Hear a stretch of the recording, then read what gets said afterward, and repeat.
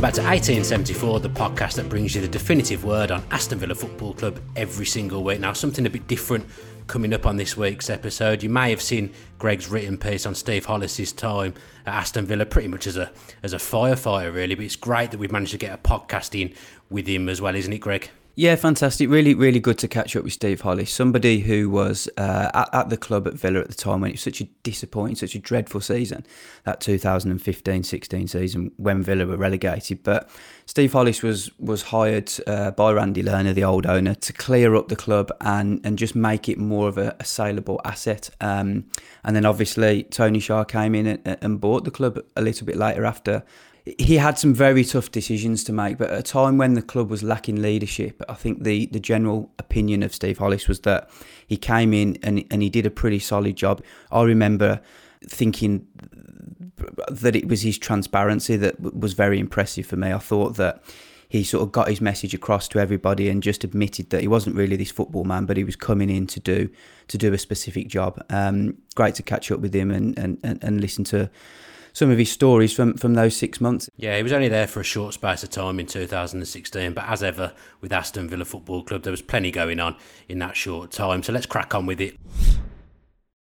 Hi Steve, welcome to the 1874 podcast. Thank you very much for joining us. It was 2016 when you came on board at Villa, and obviously appalling, difficult times at the club and difficult times in the world at the moment. How have you been coping? Well, perhaps I shouldn't admit to this, but I'm actually quite enjoying lockdown. So I'm someone who normally, I'm travelling a lot. I would have been in the States at least a couple of times during lockdown, and I've managed perfectly well from home. I think it's going to change the way that we live our lives, or some of us, when we come out of this. Yeah, I've got to admit, I'm enjoying podcasting from home myself. What is it you're doing at the moment, just for Villa fans that wouldn't know? Obviously, since you've left Villa, what have you been up to? What have I been up to? I chair a number of businesses in the States and the UK. None of them are sporting businesses. They're in kind of boring areas like financial services and property. And I do a few pro bono things for some of the universities. Nice. And I chair a HS2, so that if you're into fast trains, I chair one of their boards for them. Loose Villa link there with HS2, obviously going across the Villa training ground as well. Good point. Just remind our listeners, Steve, how you got involved with Aston Villa. Was it Randy Lerner who contacted you, and what did he ask you to do at the start? I was in the States and I got this call from a mutual friend who had just been to see Randy, and Randy had shared with him that he was looking for a chairman, and my friend stupidly said, I've just got the chap for you. And I got a call from Randy, and Randy said, look, I'd really appreciate it if we could have a chat if you would like to consider being the chairman. And I actually said to Randy over the phone, I said, well, it's really sweet of you to think of somebody like me, but actually I don't think I'm the right person. I'm not a football person. I've never run a sporting company of any kind. You need someone who understands football, who's got football networks, football experience. And we put the phone down, basically. It was a nice conversation. And put the foot down. But anyway, then Randy was obviously very desperate, and I got a call a couple of days later saying, look, I've reflected on what you said. And he actually said to me, it was something like, you're actually the exact kind of person I want. I don't want a football person. And he used these words, I don't want someone who's caught up in the drug of football. I want someone who can be objective and clear thinking in what needs to be done. And he said, look, if you won't do it, will you at least spend some time with me to help me? I need help. So I was coming back to the UK, and he was up in New York, so we met up in New York. I didn't actually accept there and then either. I can remember going to the Boxing Day match against West Ham. So I've never taken on any position as chair or on a board without at least, experiencing what it's like and what have you. Went to the West Ham game on a Boxing Day, which is the first time I've ever been to a football match on a Boxing Day. And further chats with Randy, and the rest is history, I guess. And I agreed to do it. And this might sound a bit grand, but one of the reasons I did it was actually because of Randy Lerner himself. Okay. I know there's lots of views on Randy, but actually, in the flesh, he is an extremely caring individual with a huge civic heart, and he just wanted the best for Aston Villa. And I was on a board at the time that was all to do with the regeneration of Birmingham. And the one thing that Birmingham did not have was a Premier League football club, of standing. And if you want a successful city, you need a successful Premier League football club. Places like Manchester are great examples where the city of Manchester is actually, number 6 in the UK as a city. But if you ask anyone overseas, they would think it's the second biggest city outside London. Yeah. So anyway, it's a bit of a ramble on my part, but that's how it all came to be. Yeah, I think that West Ham game was actually one of the rare games I remember moderately enjoying that season. Looking back, I think it was 1-1, wasn't it? Because obviously the club was in a terrible position on the field and we were staring at the abyss heading into the Championship. Just how bad was it behind the scenes, Steve? It wasn't good. And again, I put my businessman hat on this. My view is it doesn't matter what kind of business it is. You've got to have a company that can pay its bills. And under Randy's ownership, it's no secret, it never made a profit. It ran at a loss all the time. And that brings with it a certain culture. It's more of a patriarchal type culture, which works if the patron is heavily involved in the club. But it was, quite clear. Randy had his time with it. He thoroughly enjoyed it. And if you're a rich man, blimey, you can do what you like. But if you're trying to then move the asset on so that it develops the kind of culture that you want, that is built around success, you've got to at least have, financial security. And it certainly didn't have that when I moved in. Was it a case of the club was never going to be sold in the state that it was in, and that it just needed sort of this root and branch review from someone like yourself, who is obviously an expert in sorting out companies in need of help? Correct, yeah.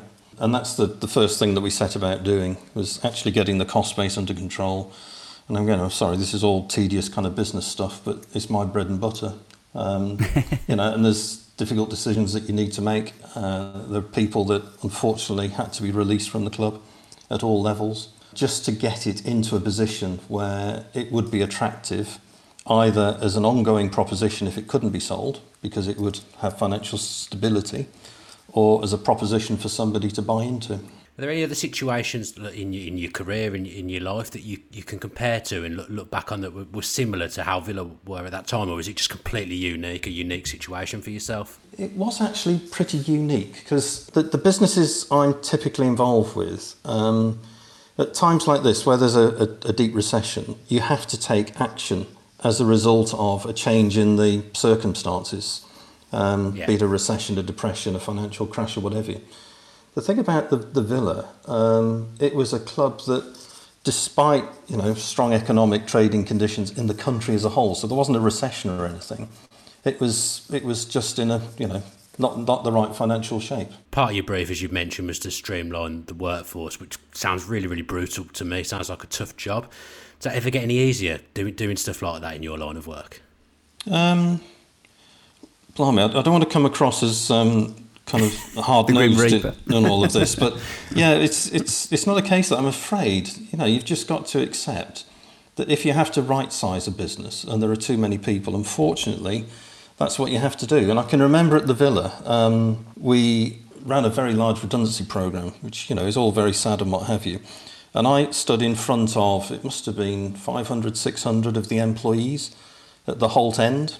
And I just explained the facts. This is why we're having to do this. No one wants to do these things. And to their absolute credit, and this is something that is different about a football club, I actually had people from stewards, people who worked in the offices or what have you, coming up to me afterwards saying, look, we fully understand why you have to do this. Nobody likes it, but, you've got our support. And there were some people who came up to me and said, look, Steve, I know that, you're going to have to release a number of people and it might be me, but I'll come back and I'll do this for nothing. I love this place so much. You think, I'm not prone to getting a tear in my eye, but it really is. It's quite touching. The passion that people have for the place. Yeah, I remember what stood out for me, Steve, from your time, was just your transparency. I remember you coming into the club almost admitting that you wasn't sort of naturally a football person, but you showed really strong leadership at a time when it was lacking. And I remember you wrote the open letter to supporters after relegation, which, believe it or not, went down quite well, despite the fact that the club had just been relegated. I think it was just because they hadn't heard anything or very little off Randy previously. But Is it still just a bit different to do the job that you do at a football club because of how much affection and loyalty is attached to clubs? Oh, blimey, yeah. And actually, just I'll give you an example. I can remember when I accepted the appointment, they wanted to do a meet the chairman session for the fans. And I don't know if you remember this. So I did this session, I turned up in my suit and all the rest of it, and I was completely out of place. And they said, well, what do you think, Steve? What's your initial impressions? And I said, well, look, for all the companies I've been involved with, if I look at the customer experience you guys have had over the last 3 years, it's just not acceptable. And I used the word customer, and there was such an uproar in the room saying, we're not customers, we're fans. Then the Five Live got hold of it, and my phone didn't stop ringing, so I didn't bother answering it. This ignorant what's-it-as, called fans customers. Fortunately, I think it was Liverpool or somebody said the same. They said, yeah, our customers were going to raise our prices. So the heat quickly defected away from me onto one of the other clubs. But that just demonstrated to me why it's two businesses. You've got to run the business. You've got a side of the business that you've got to run, and that generates the money, and that money is then used to invest in the team. And that's why, actually, it's an interesting point. That's why, after that experience, I said to Randy, look, I am not a football person. I want someone who can speak for the club on football. And that's when I approached Brian Little. And it's one of my more inspired appointments, actually, because Brian took all that heat away from me. I didn't have to be a football person then. What we had was the confidence of a city, one of the legends from Villa, actually doing that role. Yeah, because it was obviously I'm a supporter. It was a horrible time, and I remember that incident with you using the word customers, and I just think at that time everything was just so heightened, just because of how badly the club was doing on the pitch. We all knew we were resigned to relegation. You talk about bringing Brian in. I actually like that because I don't think you always need someone on the football side. I think it's good to have a bit of both. Do you obviously think the same, having made the appointment? Oh God, yeah. And actually, what we would do again, just trying to keep the relationship with fans and key stakeholders before each game, home game, we would have a short session with me, and I got Brian in, and it was an opportunity for fans just to ask me any question they like and what have you. And most of the questions they asked were about the football side.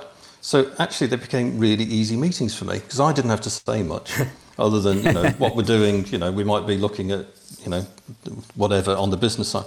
And it was all down to Brian.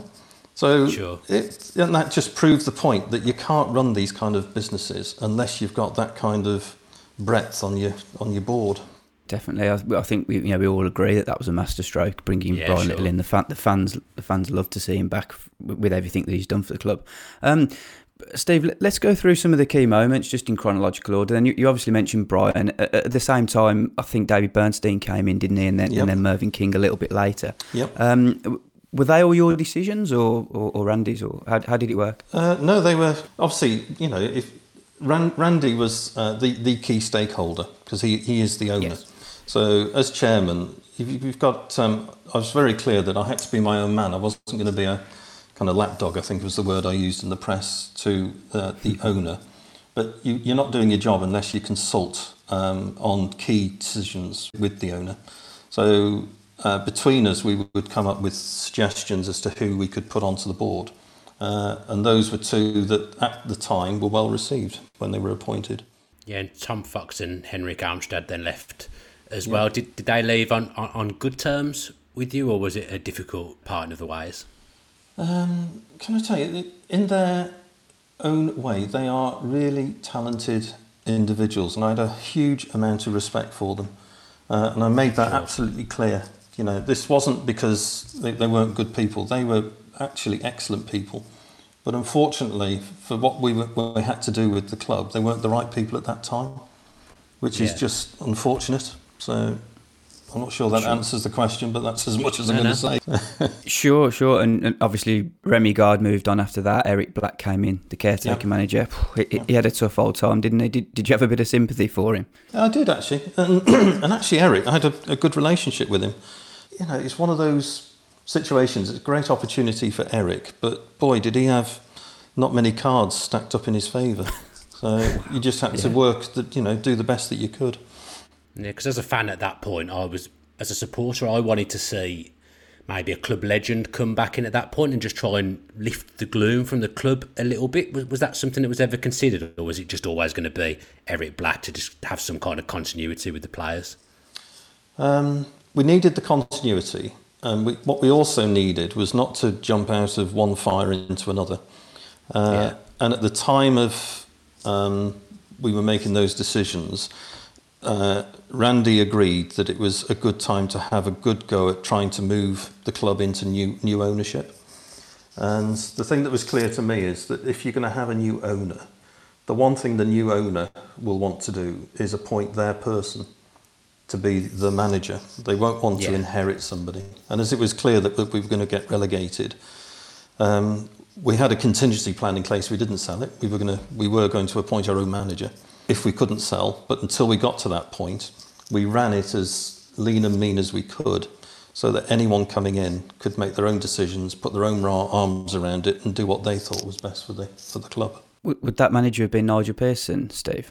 Remember, he was obviously heavily linked at the time. Yes, and I've got a huge amount of respect for Nigel. In fact, and this is where I'll break the habits of a lifetime and say I'm not a football person, but I think Nigel Pearson would have been at that time the ideal appointment.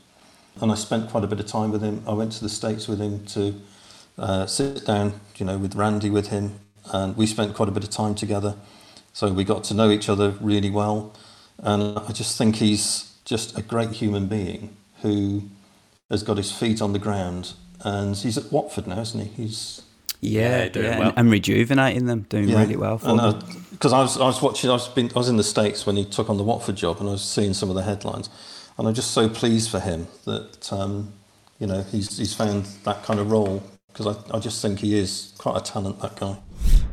Just going back to the sort of running order of what happened when you were there, when David and Mervyn left, was that always planned on relegation, and did it make your job even harder at that point? Well, it wasn't one of my finest moments, I've got to say. I think in any board, the one thing I've always done as chairman is that if the dynamics of the board isn't working and there's a bust up, you just got to deal with it. Mervyn and David at the time were great appointments to the board. It actually showed the confidence that two kind of statesmen in their different ways had and wanted to commit their time to the club. And, Mervyn's a kind of lifelong fan. And actually, the more I got to know Mervyn, he actually understands much more about football than I ever do. But, for reasons that I'm not going into too much detail about, the board didn't work with them on it, and at their decision, they declined any further involvement and resigned from the board.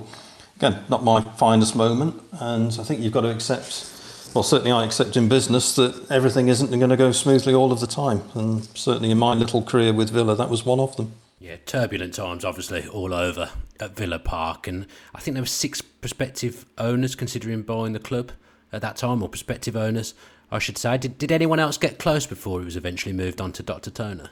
I'll share a bit more with you, actually, on that, because what we did, and I'm not going to name the other names, but I'll tell you where the final bidding got to. It was quite obvious there wasn't a high net wealth individual in the UK who wanted to take on a Premier League football club or a Championship football club.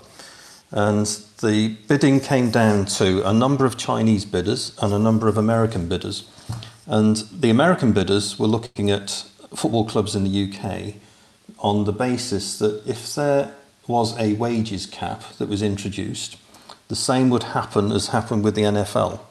That the revenues continue to go up, you cap your costs, and you make a fortune, which is what's happened in the NFL. And there were a number of NFL owners who were expressing interest, and a couple of them, got fairly close. And then at the time, the Chinese market, President Xi came out with announcements that he wanted China to compete in the World Cup within the next, 20 years or something. And if you were a wealthy person in China, the way that you impressed your president was to go out and buy a football club. So there were the two competing interests, and as you know, it ended up in Chinese hands. But that was the background to the way that I actually ran the process to find the next owner. Our understanding was that Randy was desperate to also pass it on to pass the club on to the right person as well. Now, regardless of what happened during Tony Shah's reign, did you feel at the time that he was the right man? Yeah, definitely. Because Randy always had a very strong kind of civic responsibility. And the one thing that Tony came across with was, those credentials, that it wasn't just about buying a football club, it was about buying a very, very important asset in a community. And that was pretty key in the final decision. Actually, if you want a little funny story. Yeah, definitely. This is how these... We love funny stories. It's how these things work out. I can remember when I was running the sales process, we got down to a final 3 and they came to do site visits. And I can remember part of the site visit, we would take the prospective new owner on a tour of Villa Park, and we'd take them into the changing rooms and we would line up the shirts for the players. And then they would see their names on some of the shirts, so the number 9 shirt or number 10 shirt or what have you. And you know when you've got someone who is really interested, because in each case, the little boy came out and their knees wobbled and they forgot everything. They forgot about money, they forgot everything. All they wanted was their photograph with this shirt in the background. And, it is the little boy coming out in the man, as it were. But I just thought that's when you've got someone who really is, passionate about this and they want to, get stuck into it. Yeah, I mean, I've been there myself in the change rooms on the tour, and I know what that feels like. And I spent a little bit of time with Dr. Tony myself, and I haven't really got anything bad to say about him. But were you surprised at how everything unravelled at the end of Dr. Tony's ownership in terms of like not being able to pay tax bills and things like that? Was that a surprise to you? I'm not sure it wasn't a surprise or anything. I'm afraid it's just one of those things that all you can do when you are selling a business is look at the quality of the covenant, as I would say, on the person buying it. And, it passed the Premier League test. We did our own due diligence on, Tony, and it all passed at the time. What happens afterwards? Well, it's none of my business, frankly. It's almost like you've passed the remit that you were given. It's passed the relevant test that you say as well. There's almost nothing you can do about it. Your time's done, isn't it? Exactly. Yeah. I remember one of your quotes, Steve, was never waste a good crisis. I think I remember you must. I presume you must have looked back when another crisis was unfolding a couple of years later and thinking, well, maybe did we waste that crisis or not? Did you have any thoughts of that? I mean, I was thinking of you at that point. I was just sad, actually. I didn't want any further involvement at that stage. I was just sad that it worked out that way, because it's a bit like running a casino, a Premier League football club. And the reality is, if the club had been promoted sooner and all the rest of it, it would have been a different story. And that's what happens when you're running a casino. Is it black or is it red? If you get the wrong colour, you come away with nothing. Yeah, that's very much what it felt like. Executive chairman of Aston Villa, though, it's one hell of a job, certainly to have on your CV and certainly to look back on. I mean, just what parts of it were most enjoyable for you, and could you even enjoy it at that point? I'll tell you, the bit I really struggled with, I've never run a business before where you can't have any influence on bits that are not working properly. So, and I think it was one of the chief execs I think it was the chief exec of Man City or someone, said to me, when the team crossed that white line, you lose all control of everything. It's then down to the team and the players. And that's the bit that I found most difficult, if I'm honest, because the team wasn't doing really. And I wanted to go into the changing rooms and I wanted to give them pep talks and all the rest of it. And I can remember saying to Randy, why shouldn't I do this? He said, look, understand, there's the football and not the football. You're not a football person, that is not your job. And he was absolutely spot on. It was not my job. But I just felt helpless in many ways, that I couldn't have done more to really inspire, lead, do the kind of stuff that I was doing with the rest of the club, but actually do it for the football side. But that's the nature of the beast, I'm afraid. Yeah, I really like that from you, Steve, because I'm of that mindset. I agree. I don't think the chairman should be in the dressing room. I think there's a time and a place for things like that myself. On the actual match day experience side, is there anything that you really enjoy? Because you've said yourself you weren't really a football man, so I'm imagining you hadn't been to too many football matches prior. Was there anything about the match day experience that surprised you or that you really enjoyed? I really enjoyed the people, because I think one of the things that Aston Villa were really good at was creating the match day experience off the pitch, and just meeting the fans and supporters, some of who paid lots of money for some of the hospitality in the suites, despite then coming to watch, unfortunately a team not playing particularly well. For that kind of commitment, that is saying something about people who are giving their hard-earned cash to come and spend a Saturday afternoon or whatever doing that. And the people were amazing, frankly, and really supportive for me, which I appreciated, because it's pretty bloody lonely, frankly, doing that kind of stuff. And it just helps. Did you have a sudden influx of calls off friends who, maybe people that you haven't spoken to for a while, asking for tickets and things like that? Oh, there's all of that. I know that kind of thing happens. There's all of that, but I've got a good security system that quickly gets rid of those, so that's... What about the players, Steve? Did you ever have much interaction with them? Was there anybody that you particularly liked during that period, or that you maybe thought, that you got on well with? I know it was only a short time. Well... Again, I was guided by Randy, because Randy had an office at Bodymore Heath, the chairman's office or whatever, which I sometimes parked myself in just to get a feel for what was going on. And what I did deliberately, before we were making any big changes, before anything got released to the press, I would have a forum with the staff at Villa Park, and then I'd go to Bodymore Heath and do exactly the same after training finished for the players. Again, they were good guys, and I think what they appreciated was I wasn't trying to tell them, this is what you need to do on the pitch. All I was saying is, look, this is your club, this is what we're having to do, and this is what's going to be announced. And I think just that relationship where they feel that they are a part of it, it just helps, even though it was really difficult times. And we're asking everybody who comes on our pod just what their thoughts are on the current situation. I mean, presumably you do still follow football, and what do you think of the whole Project Restart and the whole situation around the football at the moment? I'm a bit torn, actually, because I actually think as a country we need some normality, and we do need Premier League football and the lower leagues and what have you. We need it just for the kind of keep our sanity, frankly, if nothing else. The bit that I'm a bit torn on, if I'm honest, is the football experience without the fans. I'm not sure what that's going to be like. It's going to be a bit of a hollow experience, I suspect. But perhaps that's the journey that we need to go on, that we have to put up with the hollow experience, and then hopefully we can get back into something like normality within the next few months or so. Yeah, with your business hat on also, Steve, are there concerns of maybe for some of the lower league clubs that might really struggle during this crisis? Oh, huge. Because actually, you'll know the business model for a Premier League football club isn't particularly reliant on stadiums being full, whereas you only have to drop down below the Championship, and I think that's their main source of revenue.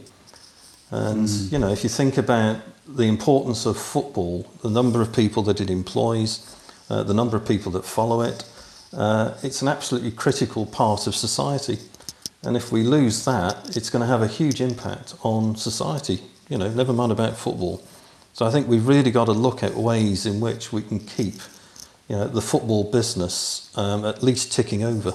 Yeah, definitely. Well, I don't know about you, Dan, but I think it's been so refreshing to have Steve on, and listening to you, Steve, speaking so honestly and openly about your time at Villa and everything else. It's been a great listen. Thank you ever so much for coming on. Is there any more you want to ask, Dan? No, I was going to say it's just good to know about your security system, because I was going to hit you with some train tickets, but I won't bother about your security.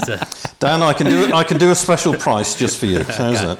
No, that's great. That'd be great, Steve. Thanks ever so much for coming on our podcast. I've really enjoyed talking to you. It's been great. Absolute pleasure. Absolute pleasure. You take care, guys.